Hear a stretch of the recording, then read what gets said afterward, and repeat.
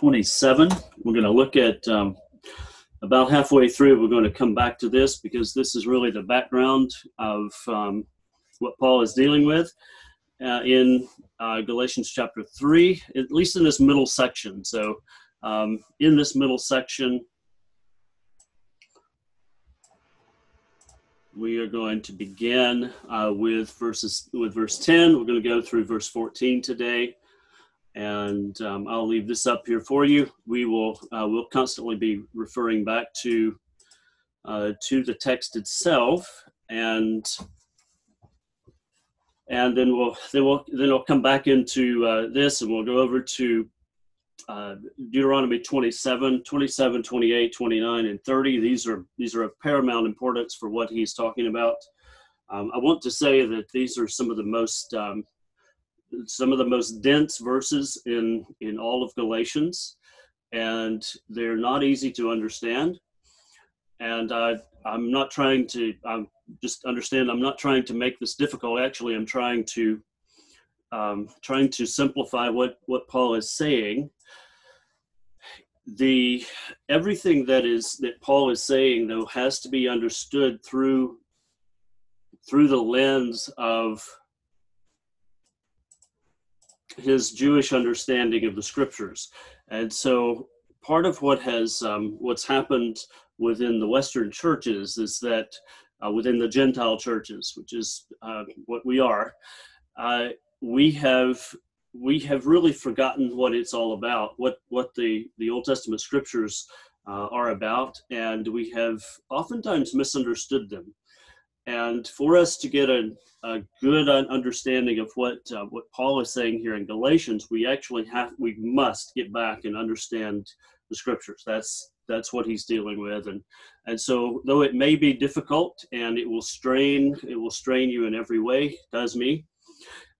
We must try to get a hold of what he is saying in this text. So we're going to start I'll start by reading the text, and then we will come back through and look at verse by verse, a couple of verses at a time, and see what the flow of his logic is here.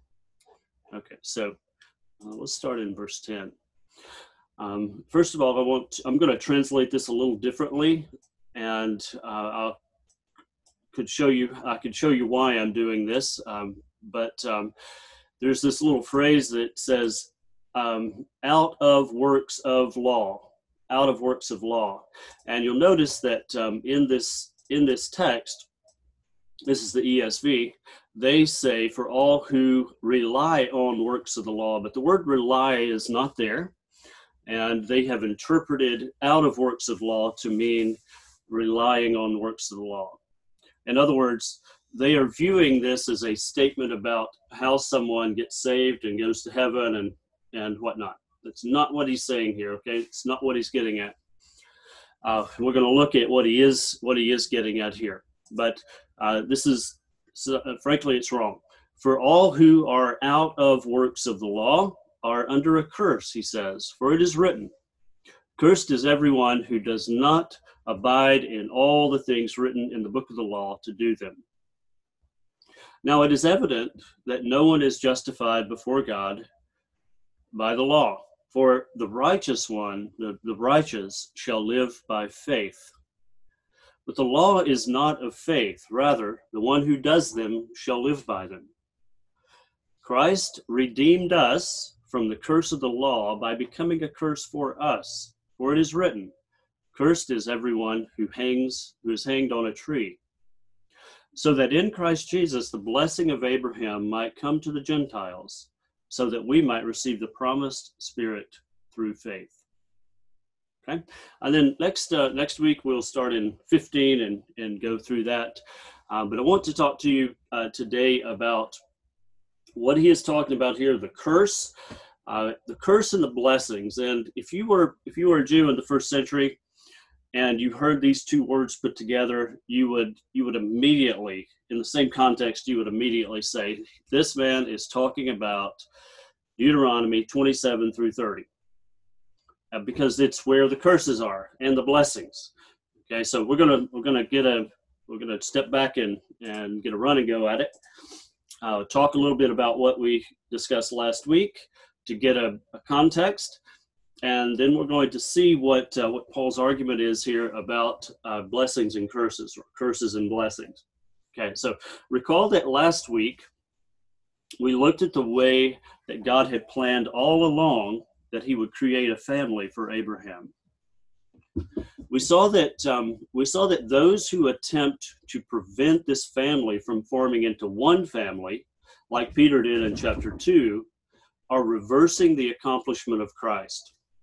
Okay, so God had promised Abraham that he would have a family, and it would be the seed, the descendants. Probably an unfortunate translation, but the family, we might say, consisted of his own family, at least part of his own family. We know that even within that family, Jacob I have loved, Esau I have hated, refers to God making a distinction even among the physical heirs of Abraham. We know that Ishmael was not the bearer of the promise. We know that Isaac was. So even within Abraham's family, God was making a distinction. Okay, and then also in the promise to Abraham, God had said, in your seed, in your descendants, all the nations of the earth will be blessed. In other words, somehow God is going to bring a blessing through the physical descendants of Abraham, and it's going to result in the whole world experiencing blessings. Okay, and so that's what we were looking at last week. We saw that those who attempt to prevent this family from forming into one family, like Peter did, are reversing the accomplishment of Christ. They're getting in the way of what Jesus had accomplished on the cross. The one through whose death he had crucified Paul, he says. In other words, Paul, standing for Israel, was crucified so that Paul in the Messiah might be raised from the dead. Okay. Now we saw last week there at the end of chapter 2, Paul said, "I am crucified with Christ. It's no longer I who live, but Christ who lives in me. And the life that I now live in the flesh, I live in the faithfulness of the Son of God who loved me and gave himself for me." What we see from that is that Paul is saying through the death of Christ, he died. And he, in that particular section, is talking about Israel, or all who come to know the Messiah out of physical Israel. Those are the ones who are crucified with Christ. They no longer live, but the Messiah lives in them. Okay? And this comes about by the resurrection. Very complicated stuff. It really is complicated. But he's saying that in the Messiah, those who were in covenant with God originally, if they die with the Messiah, not physically, but if they die, that is, they put themselves into the Messiah by faith in him, that is an act of dying, symbolized in the baptism, that they also will live with him. And this takes on multiple dimensions. They live with him in the sense that they have brand new life. They have the future resurrection to look for. They have the Spirit of God indwelling them. That's what he means. Okay, so Paul there, standing in as Israel, says that he died with the Messiah so that he might be raised with the Messiah and possess a righteousness, that is, a covenant membership that doesn't come through the law, but comes through the faithfulness of the Messiah. The faithfulness of the Messiah unto death. Okay, so to summarize what we looked at last week and the week before, God is creating a newly resurrected and covenanted people out of the Jews who are in the Messiah. And not only that, as we will see today, he is renewing the mission for Israel in the Messiah. And Paul counts himself as one of those. So that by this newly covenanted people, let's call them Israel in Christ, or you could even call them Christ for short, as he's going to do later on. This newly covenanted people called Christ, Israel in Christ, God is going to bring the Gentiles into this family through them. Let's call them Christ as well. Okay, so in other words, everyone who comes into Christ will be called, later on we'll see in verse 16, the Messiah, the Christ. And this, because he represents all of them. In his death, they died, and in his resurrection, they live. And so he can call everyone who's in the Messiah. Okay, we'll see that next week. Now, he means that, so in verse 16, when he says that to the seed, the promises were made, which is Christ, he means that the promises were made to the one family in Christ, and this is summed up as Christ. We'll see that next week, and we'll get to that. Now, this is not simply dry doctrine, as most people have read it. Like this is how we talk about salvation. It's not exactly that. It connotes those things, but it is not simply a way of talking about salvation. Paul is telling a story here. He has a narrative in mind, and it's often that in our interpretation, we have kind of lost the backstory. We don't know where he's been, where he's getting these ideas, but this, I think, is the story in a nutshell. And this is it. This is a simplified version of the story. Mankind went wrong in Adam, who, as the representative of all mankind, created a humanity under sin with a big S, big sin, to the extent that sin was now ruling over everyone in the world. Within the story, God calls Abraham, and he makes promises to Abraham, promises that he will give Abraham a family, that in Abraham and his seed, all the nations would be blessed. And through this seed, all those who were in Adam will be put right. In other words, God is undoing what happened with Adam, who is the representative of all mankind. He's undoing what happened with Adam through the promise made to Abraham. Abraham's seed, his descendants, on the basis of the promise of Abraham, are called out of Egypt and formed into a nation. A firstborn son, they are called. This son is Israel. And Israel is promised an inheritance, again, on the basis of God's promise to Abraham, which was a promise of blessing for the nations. They're promised an inheritance. In the story, it looks as though this inheritance is just the land. But we find out, actually, that it must be a land that encompasses not just Israel, but the whole world. And so you might say, the meek shall inherit the earth. So that this inheritance then has been expanded. We've looked a little bit at that. We can see it in Psalm 2. But this inheritance, the whole world, is characterized as a blessing for all the nations. Now, this is the problem. This is where the problem enters in. It's good, but it's a problem at the same time. On their way to the inheritance, to the land, God gives Israel the law. And this law, though good, holy, and just, has left Israel by design not in full possession of their inheritance. And it has not resulted in blessing to the nations. The law of Moses, though good, holy, and just, by design, and that's an important distinction, by design it has left Israel not in full possession of their inheritance, and it has not resulted in the blessing to the nations. What has this law done? It has left Israel in exile, languishing among the nations. In a word, it has left Israel under the curse. Not just any curse, but the curse of the law. And this is the problem, according to Paul. Not simply a problem for their salvation. I mean, he's not saying here that everybody in Israel is lost and going to hell. That's not what he's saying.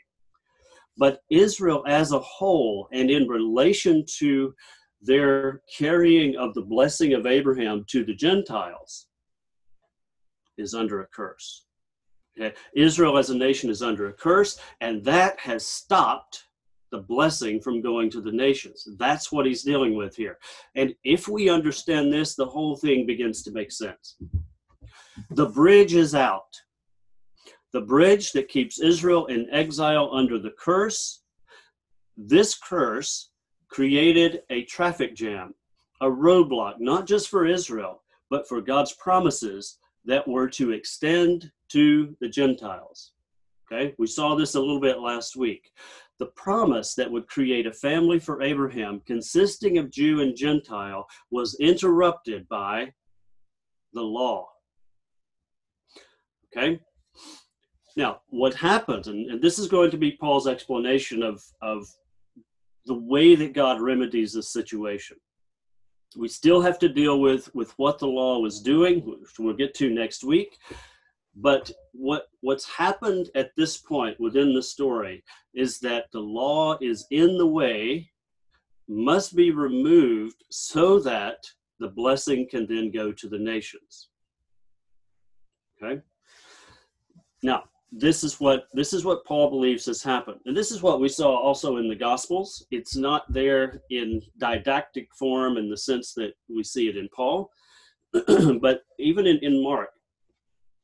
The gospel writers themselves and Paul believe that Jesus, in his death, took on the exile of Israel.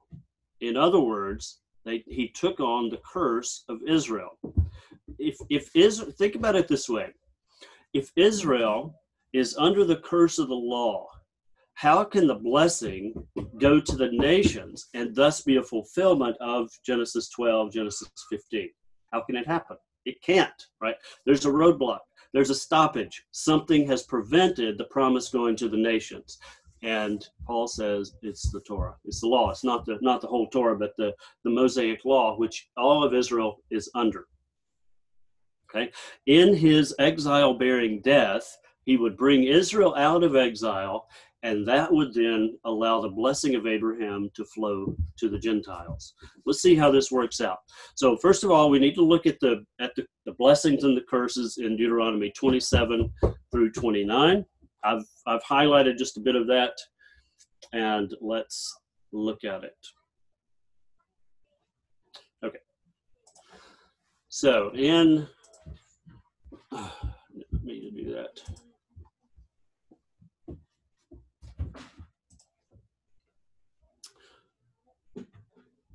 I was afraid of that. I did not mean to close that out, and now I've lost my highlights. Good. They stay. All right. So Deuteronomy 27, verse 1. Then Moses and all the elders of Israel charged the people, saying, "Keep all the commandments which I command you today." Okay. And I would encourage you during this next week. It's not a really pleasant read, but I would encourage you to read 27 through the end of 30. At least Deuteronomy 27 through the end of 30. And you see what's going on here. I think it's not that it's altogether clear what's happening, but this seems to be the larger scheme. Here they are standing on the edge of entering into the promised land, and God tells Moses, write all the words of this covenant on these stones, and give them to the people, and they're supposed to keep them. Okay. This is the covenant that I'm going to make with them, and if they do them, they will live. Okay. Now, this is added to the covenant made with Abraham. It's not primary, and that's an important point. This is something that is added to the descendants of Abraham, but it's not part of the original covenant made with Abraham. This is where Paul is going with this in the rest of the chapter. But it is there, and it is binding. It's a binding covenant upon Israel. Moses and the elders charged the people, saying, "Keep all the covenant commandments which I command you today." So it shall be when you cross the Jordan, you shall set up on Mount Ebal these stones. You shall write on the stones all the words of this law very distinctly. Then Moses and the Levitical priests spoke to all Israel, saying, Be silent and listen, O Israel. This day you've become a people for the Lord your God. You shall therefore obey the Lord your God and do his commandments and his statutes, which I command you today. For the curse, these shall stand on Mount Ebal, Reuben, Gad, Asher, Zebulun, Dan, Naphtali. The Levites shall then answer and say to all the men of Israel with a loud voice, Cursed is the man who makes an idol or molten image, an abomination to the Lord, the work of the hands of the craftsman, and sets it up in secret. And all the people shall say, Amen. In other words, we agree. They're agreeing to keep this covenant, every line of it. Cursed is the one who dishonors his father or mother, and all the people shall say, Amen. Cursed is he who moves his neighbor's boundary mark, and all the people shall say, Amen. Cursed is he who misleads a blind person on the road, and all the people shall say, Amen. Cursed is he who distorts the justice due an alien, an orphan, a widow, and all the people shall say, Amen. Cursed is the one who lies with his father's wife, because he has uncovered his father's skirt, and all the people shall say, Amen. I mean, it goes on and on. So all of these things, if you do one of these, you are cursed. It's that simple. It really is that simple. Chapter 28, verse 1. Now it shall be, if you diligently obey the Lord your God, being careful to do all his commandments which I command you today, the Lord your God will set you high above all the nations of the earth. All these blessings will come upon you and overtake you if you obey the Lord your God. Blessed you shall be in the city. Blessed you shall be in the country. Blessed shall be the fruit of your body and the fruit of the ground and the fruit of your beasts and the increase of your herd and the young of your flock. Blessed shall be your basket and your kneading bowl. Blessed shall you be when you come in, and blessed you shall be when you go out. The Lord will cause your enemies who rise up against you to be defeated before you. They will come out against you one way and will flee before you 7 ways. The Lord will command the blessing upon you in your barns and on all that you put your hand to. He will bless you in the land which the Lord your God gives you. He will establish you as a holy people to himself, as he swore to you, if you keep the commandments of the Lord your God and walk in his ways. Now look at verse 10. This is a hint about what their purpose is, part of their purpose. So all the peoples of the earth will see that you're called by the name of the Lord, and they will be afraid of you. They will fear you. The Lord will make you abound in prosperity, and so forth, in the fruit of your body, and the fruit of your beast, and the fruit of your ground. He keeps repeating this, okay? Verse 15.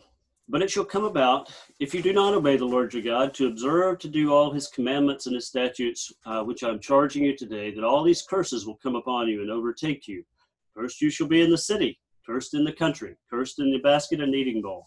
Cursed be the fruit of your body and the fruit of the ground, the increase of your herd, and the young of your flock. Cursed you shall be when you come in, cursed when you go out. He repeats all this twice. The Lord will send upon you curses, confusion, and rebuke.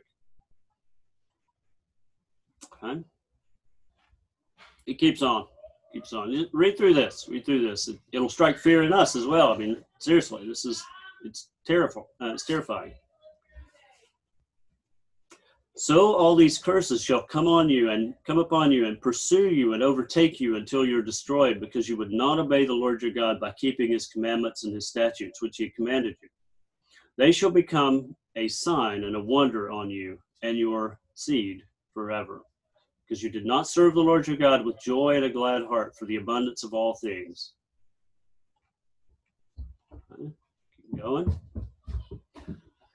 It shall come about that as the Lord delighted over you to prosper you and multiply you, so the Lord will delight over you to make you perish and destroy you, and you will be torn from the land where you are entering to possess it. Now listen to this. This is key. This is exile. This is what he's talking about. The climax of disobedience is exile. And exile is another way of saying death. Exile and death are synonymous. You look back at Genesis 2 and 3. In the day that you eat of it, you will surely die. What happens to Adam when he eats of it? He's kicked out of the garden. He's dead, right? He's in exile. These are equivalent. Now, this is the culmination of these curses. The Lord will scatter you among all the peoples, from one end of the earth to the other, and there you shall serve other gods, wood and stone, which you and your fathers have not known. Among the nations you will find no rest, and there will be no resting place for the sole of your feet. But there the Lord will give you a trembling heart, failing of eyes, and despair of soul. These are the words of the covenant which the Lord commanded Moses to make with the sons of Israel in the land of Moab, besides the covenant which he had made with them at Horeb. And Moses summoned all Israel and said to them, you've seen all that the Lord did before your eyes in the land of Egypt, to Pharaoh and to all his servants and all his land, the great trials which your eyes have seen, these great signs and wonders. Yet to this day, this is key, the Lord has not given you a heart to know, nor eyes to see, nor ears to hear. I've led you 40 years in the wilderness. Your clothes have not worn out yet. And this is the issue.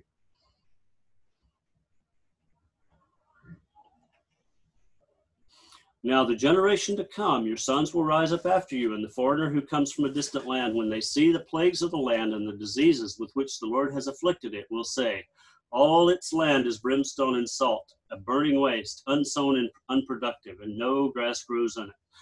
Like the overthrow of Sodom and Gomorrah, Admah and Zeboim, which the Lord overthrew in his anger and his wrath. All the nations will say, what has the Lord done thus to the land? Why has the Lord done thus to the land? Why this great outburst of anger? The men will say, because they forsook the covenant of the Lord, the God of their fathers, which he had made with them when he brought them out of the land of Egypt. They served other gods and worshipped them.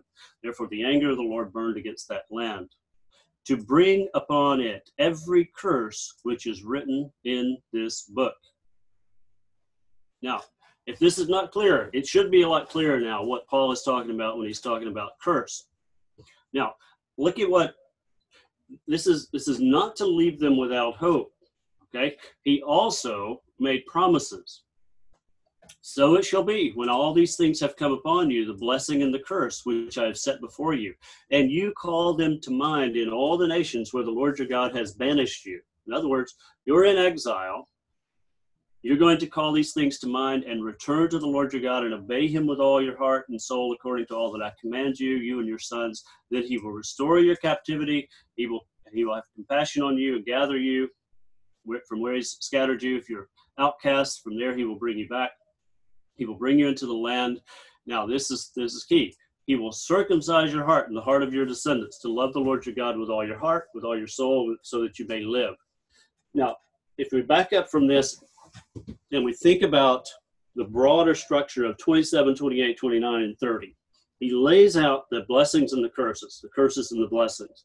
And he says, look, you're going to disobey you're going to disobey the Torah, and God is going to banish you into the nations.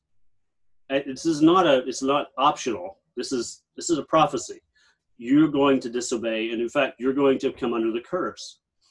The hope, though, is for chapter 30. Chapter 30 is the restoration or the renewal of the covenant, where what was written on stone becomes internalized in the heart, and God will circumcise your heart and the heart of your descendants. Now, what Paul says is that, if you want to summarize this, all this happened in Jesus. All this happened in the death of Jesus, the Messiah of Israel. Okay? That's where it all happened. Now, let's, so here, just if you want more proof of this being a prophecy, this people will arise and play the harlot with the strange gods of the land, into the midst of which they're going, and will forsake me and break my covenant, which I've made with them. And then he says, write a song.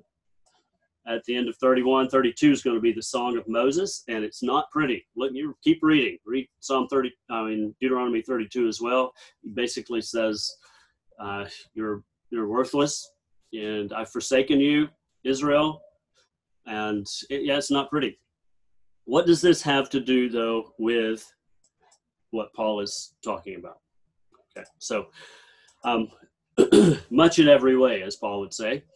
Here in this passage, in Galatians, he quotes from Deuteronomy 27:26. This is how we know that he has this in mind. Cursed be every man who does not continue in all these words of this law to do them, and all the people shall say, Amen. They agree. And it's not that they're just under a curse if they do one thing wrong, but all of these need to be kept. Right? It's a unit. It comes to them as a covenant. If you break it, you break the covenant, period. And so what that means is that they're in exile to that day. So 1st century AD, Israel is under the curse in exile. Okay, so now let's look at the text and answer some questions. Galatians 3:10. For all who are out of works of the law are under a curse, for it is written, Cursed be everyone who does not abide by all things written in the book of the law to do them. First, the text does not say rely on works of the law. It says, for as many as are out of the works of the law are under a curse. What this means, as we have seen from Deuteronomy 27 through 30, is that Israel are the ones who are out of the works of the law. In this sense, they possess the law as a binding covenant. This is not simply about doing good deeds, getting into heaven. It's not that at all. They are under a binding covenant, and if they violate the covenant, they go into exile, and that's what he's talking about here. Now, the problem for Paul is what this does to the promise to Abraham, how it relates to it. Okay? As those who are in covenant, they are under the curse that the law brings for disobedience. Now, what he is not saying is that every individual who's ever lived within Israel has done everything wrong. We're talking about Israel as a people, Israel under the curse of the law. And this is what he means by those who are out of the law. The problem with this situation is not that every individual will die and go to hell because he or she is under the curse. That's God's business. He will deal with individuals as he sees fit. The problem for Paul has to do with Abrahamic covenant and the promise that God is fulfilling. Specifically, the fact that God has renewed the covenant in the Messiah's death. And this results, verses 11 and 12, it results in justification. That is, possessing of righteousness, covenant membership, and the status of being righteous. Now it is evident, he says in verse 11, that no one is justified before God by the law, for the righteous shall live by faith. But the law is not of faith, rather the one who does them shall live by them. How does one get into the covenant? How does one obtain the covenant membership of status of righteousness? By believing the promise about God's faithfulness. It was always this way, and it will always be this way. Those who are out of works of the law, they bear a curse, but even those within it can be righteous. Some of them can be righteous. These two are not mutually exclusive. Doesn't mean that everybody who's under the curse is going to not participate in the resurrection. Of course some will. And so that's not what he's talking about. He's talking about how is the promise that God made with Abraham going to get to the nations. It's always been this way, that the righteous are those who trust in God's faithfulness. Not simply possessing Torah and attempting to do it as a badge of membership. The point Paul is making is that possession of Torah does not mean that you're in the Abrahamic covenant and that God is fulfilling his promises through you. In fact, to have the Torah and not continue in it is to place oneself under the covenantal curse. And we don't want to do that, because you will not be a part of God's fresh world, God's new world that he's making through the fulfillment of the Abrahamic covenant. Remember Abraham. He believed God and it was counted to him as righteousness in the covenant. That's what it means. He's in the covenant.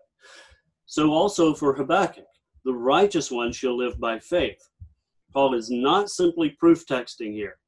He's not simply finding a verse that mentions righteousness or righteous and then equating that with justification because he wants to talk about justification.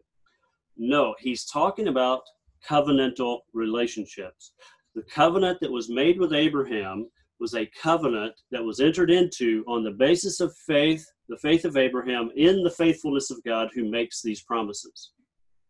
And Abraham's status as righteous, that is, having righteousness, is what is called justification. If we had time to look at Habakkuk, which we don't, but maybe one day we'll look at the whole book of Habakkuk, which is just 3 short chapters, we would see that what Habakkuk, his conclusion about the righteous living by faithfulness has to do with the work that God is doing among the nations and among Israel and through Israel. But Habakkuk is unable to see, given the circumstances, what is going to happen and how it's going to take place. But he concludes that the righteous, those who are in covenant, in good standing in the covenant, are those who have faith in God's faithfulness. Habakkuk has concluded that the righteous are those who, apart from any visible evidence that God is keeping his promises, remain confident that God is indeed keeping his promises because he said he would. This is why Habakkuk concludes his book as follows.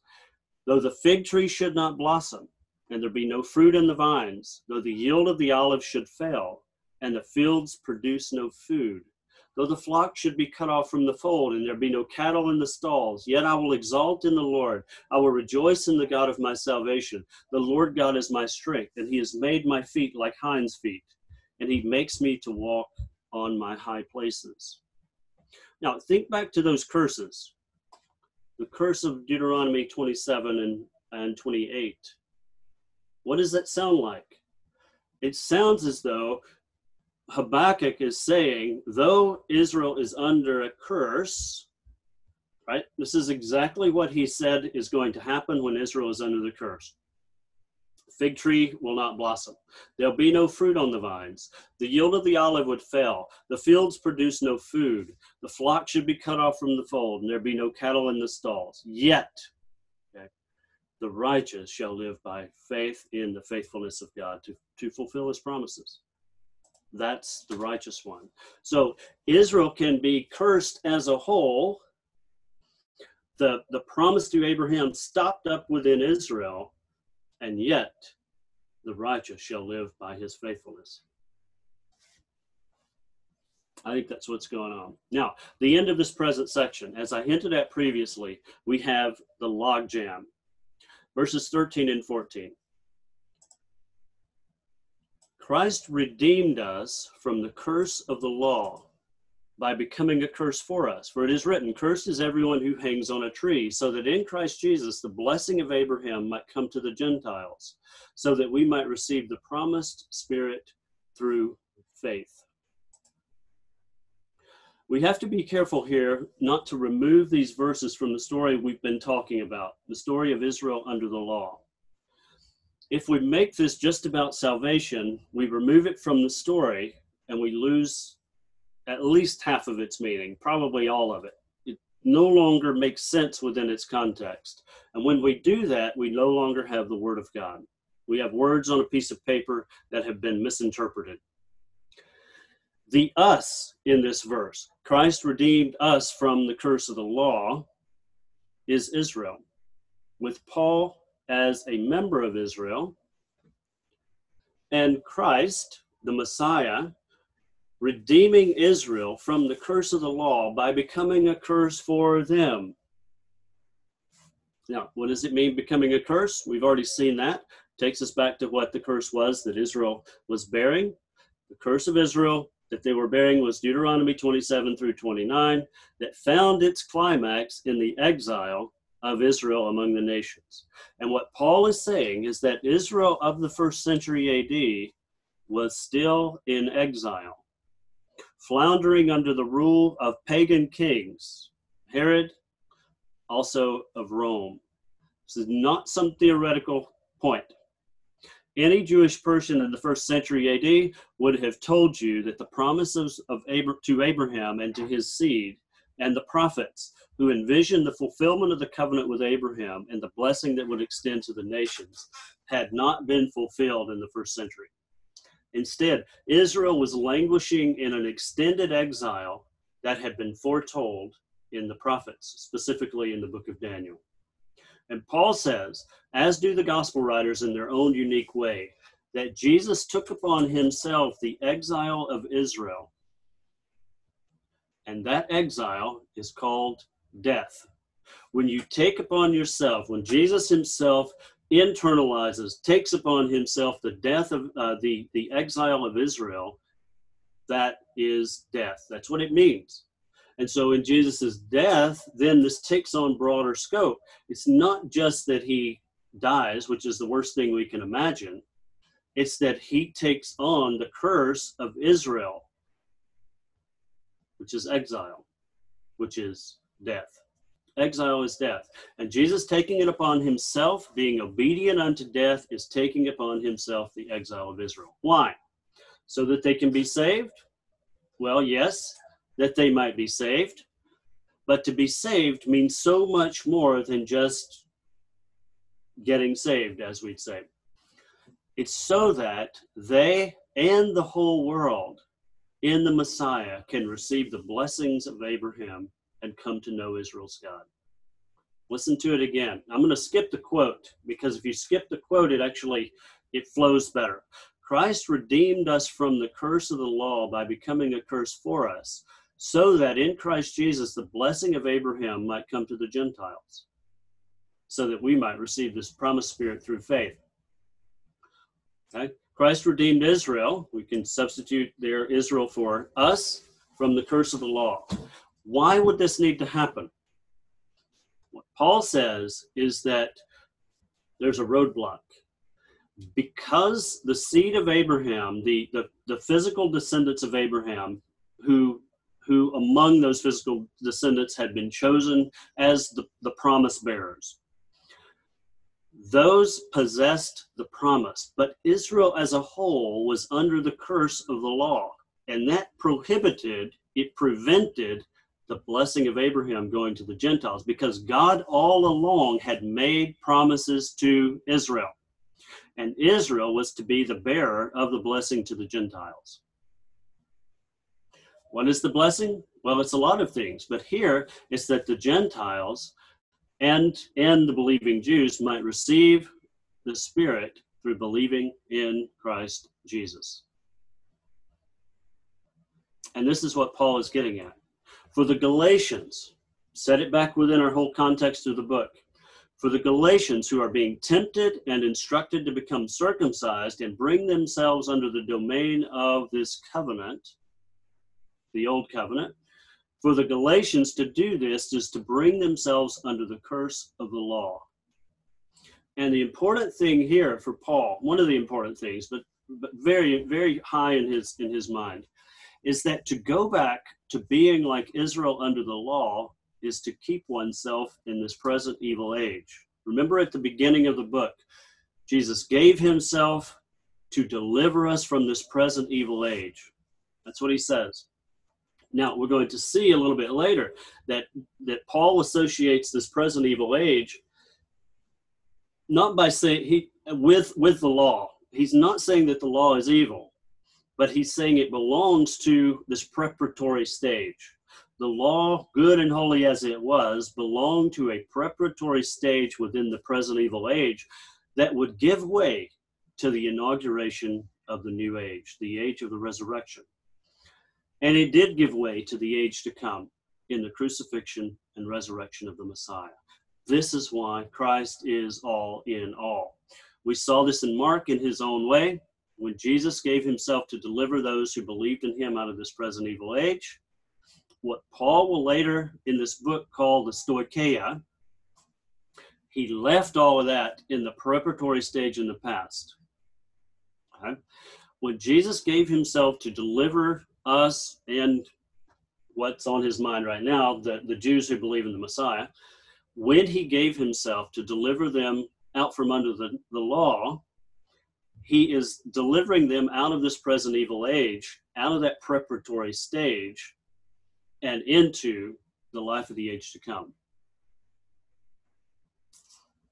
later in the book, he's going to call this preparatory stage and everything that belongs to it the stoicheia.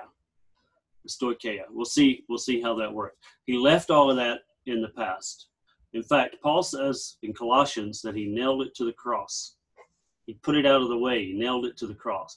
Because, and this is key within Galatians as well, we'll see later on, because he was building a new creation in Christ Jesus. That's what we'll see as we continue this book. It's easy to lose our perspective in the midst of Paul's arguments here that he's putting forward in this book, but this is the overall thrust of what God has done in his Son to bring Israel out of exile through the crucified body of Jesus. And this act of self-giving love opened up the blessing so that it might flow to the nations through a redeemed Israel. We will see next week another angle from which to view the accomplishment of Jesus in fulfilling the promise made to Abraham. And also, we'll look at Paul's answer to some of the implications that he's raised today. Like, well, if the law needed to be removed, if it was just temporary, does that mean it's bad? Does that mean it's against the promise made to Abraham? What purpose then does the law have, or did it have in Israel's history? Why was it not the vehicle through which God would fulfill the promise to Abraham? Does this not mean that it was against the promise to Abraham? If it's not against the promise to Abraham, what exactly was it doing within God's greater purposes for Israel and ultimately for all the nations? So these are some of the things that we'll look at next week, and we will we'll continue. Like I say, it's very dense. That's a very dense section, but we basically have to become Jewish for a little bit. And I don't mean presently Jewish. I mean Jewish in the first century sense, and understand exactly what is how they would have been thinking, how Paul was thinking. And I think if we jumped into Paul's mind, we would see Deuteronomy 27 through 30, basically, and then an exegesis of that passage, which is exactly what he's doing in Galatians 3. He's exegeting that, really exegeting the whole Pentateuch.